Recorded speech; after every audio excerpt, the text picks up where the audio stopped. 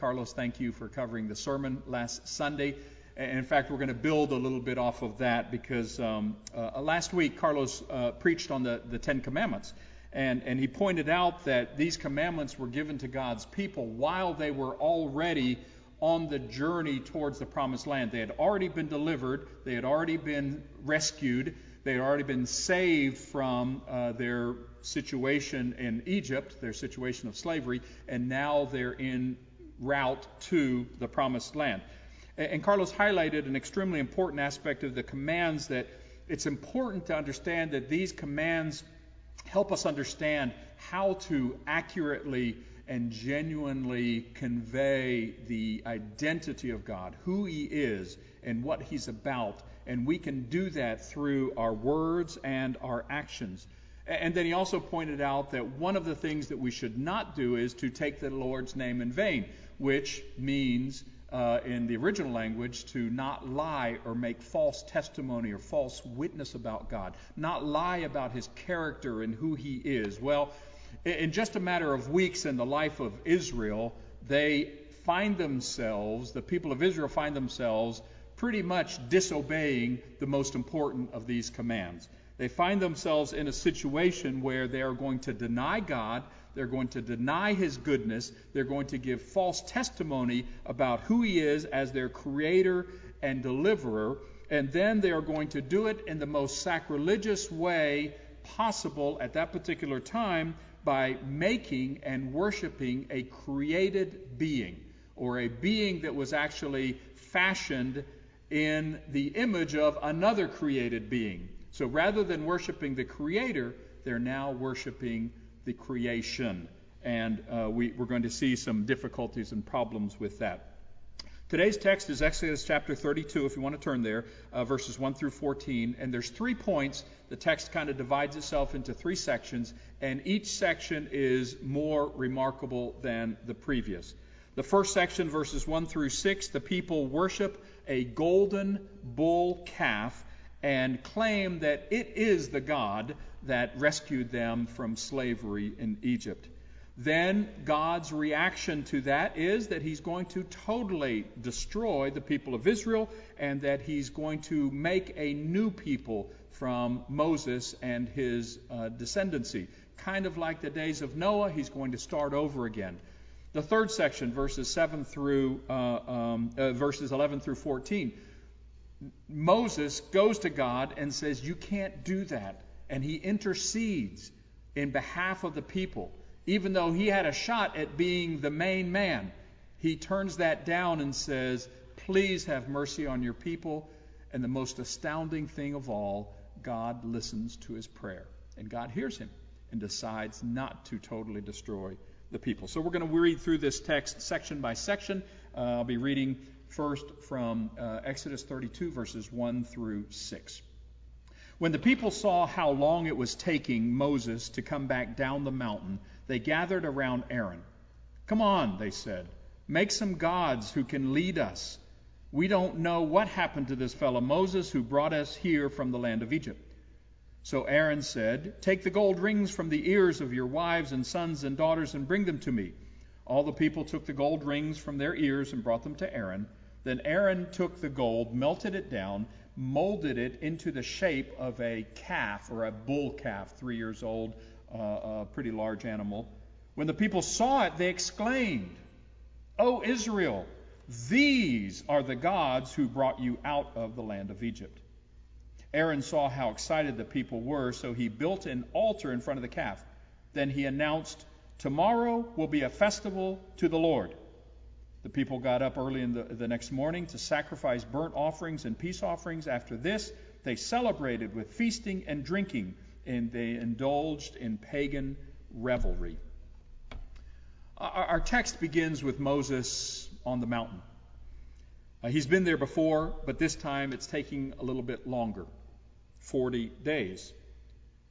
Keeping the timing in perspective, it's been 6 months since they left Egypt. They've been going through the desert, and now 40 days that Moses has been up on the mountain. Putting it in today's terms, the pandemic started around 6 months ago. So back in March, we would have begun the journey. And 40 days ago would have been around the 1st of September. So for that long, since the 1st of September, the people have been at the foot of the mountain waiting. There might be thunder, there might be lightning, there are clouds. They have no clue what's happening. Remember that the people had been conditioned to follow whenever God decided to move. The cloud moved, and then they would move. And they were going through this process day after day, expecting God to provide for them every single day what they needed. The manna, the provision, the water, the guidance, every single way, every single day during this time. And now they've been waiting, sitting still, since the 1st of September, 40 days. And worse than not knowing where they were going to go, they didn't know what happened to Moses. They weren't sure where he was, and they weren't sure if he was coming back. And they got restless and impatient. We know about being impatient, don't we? We know about being restless. We know about wanting to get a move on. We're so desirous to be back together as a church. We want to move forward. We want to put this horror behind us. And I think, at least in my life, when I make decisions, when I'm restless and impatient, they're not always the best decisions. Henry Nouwen, that we're going to quote at the conclusion of the lesson, wrote that waiting is the longest part of our existence here on earth, and that there's actually a spiritual discipline to waiting. It's a discipline where God is forming us and we're growing while we're waiting. And yet it's still so hard. They want someone in front. They want something they can see. They want something physical. And so they take matters literally into their own hands. Out of the gold that they had gotten from the Egyptians before they left Egypt, they now have this golden bull calf. They revert back to the gods they used to know. The gods in Egypt, the gods of their neighbors, their pagan neighbors. They claim that this animal was the representation of God, was the representative like Moses who led them out of Egypt. Now notice that they weren't necessarily saying that this animal replaced God, but it was this animal along with God, because Moses was God's representative. The animal was actually a replacement for Moses. Well, God is many things. And among those many things, he is a jealous God. And he didn't take kindly to this action on the part of the Israelites. So in verse 7 of Exodus 32, we read, "The Lord told Moses, 'Quick, go down the mountain. Your people, whom you brought from the land of Egypt, have corrupted themselves. How quickly they have turned away from the way I commanded them to live. They have melted down gold and made a calf, and they have bowed down and sacrificed to it. They are saying, "These are your gods, O Israel, who brought you out of the land of Egypt." And the Lord said, "I have seen how stubborn and rebellious these people are. Now leave me. Leave me alone so my fierce anger can blaze against them, and I will destroy them. And then I will make you, Moses, into a great nation."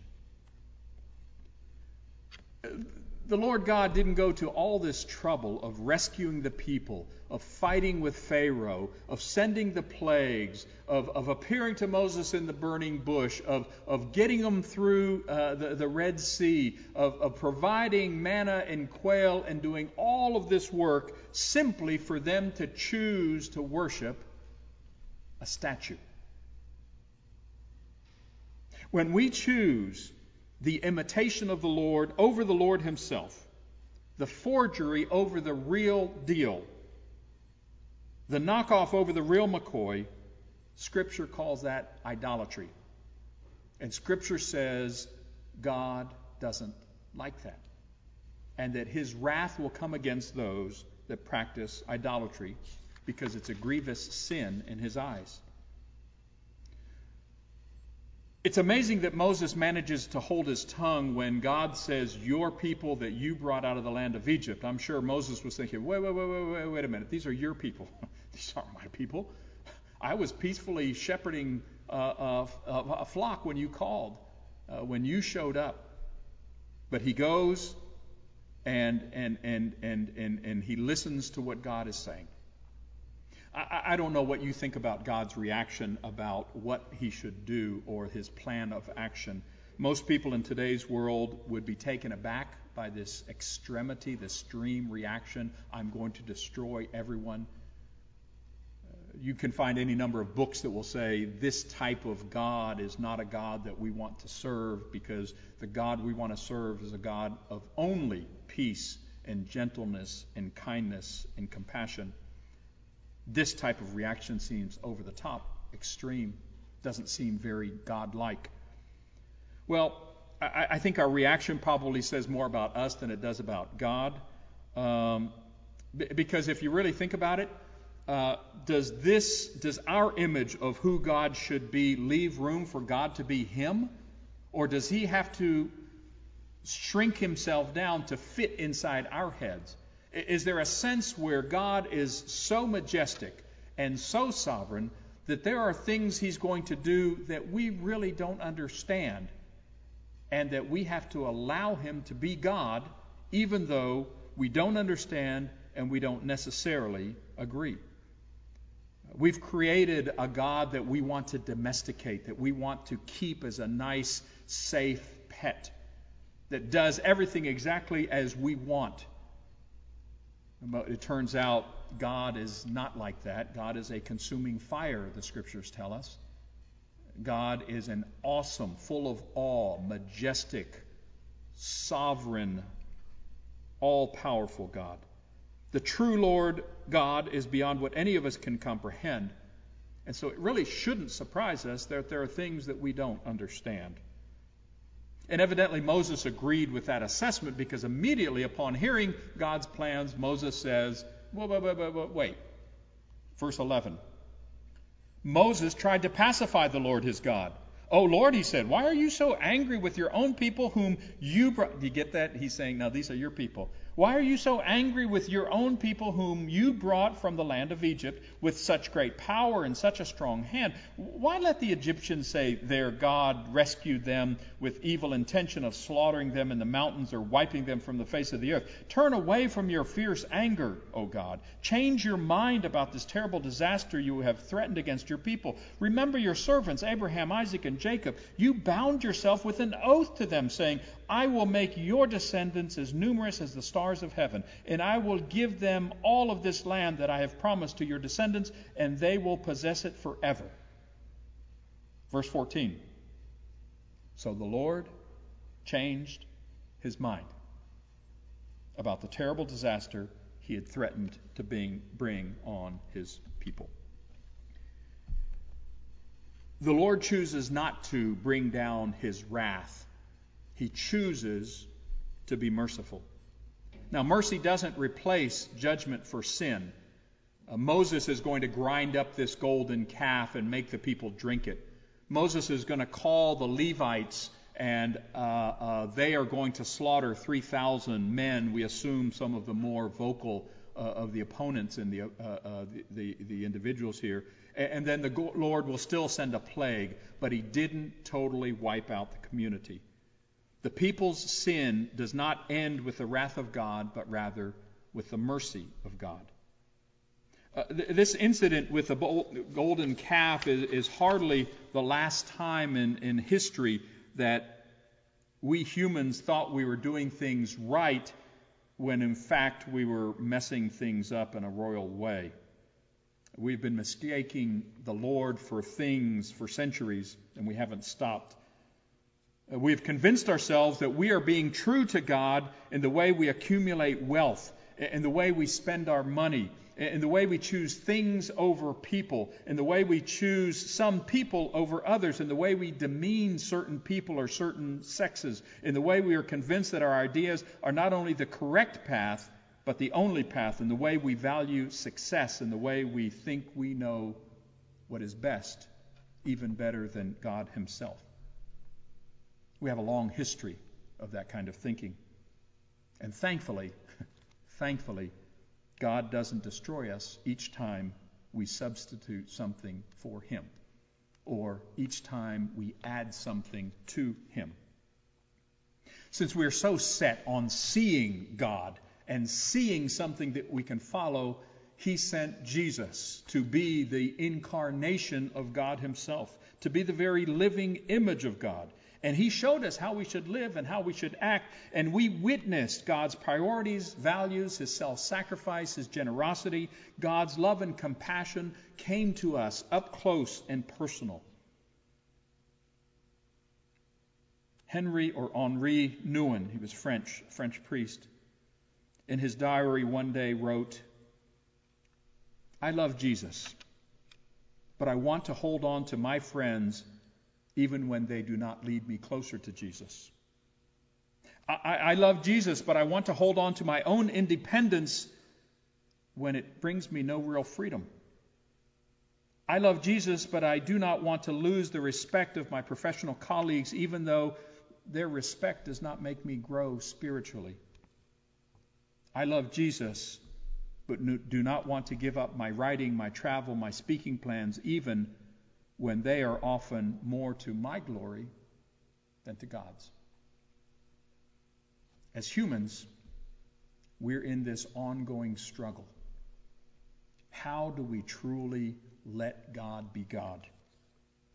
The last verse of our scripture, "And the Lord repented." The Lord changed His mind. The Lord relented from the disaster that He had spoken of bringing upon His people.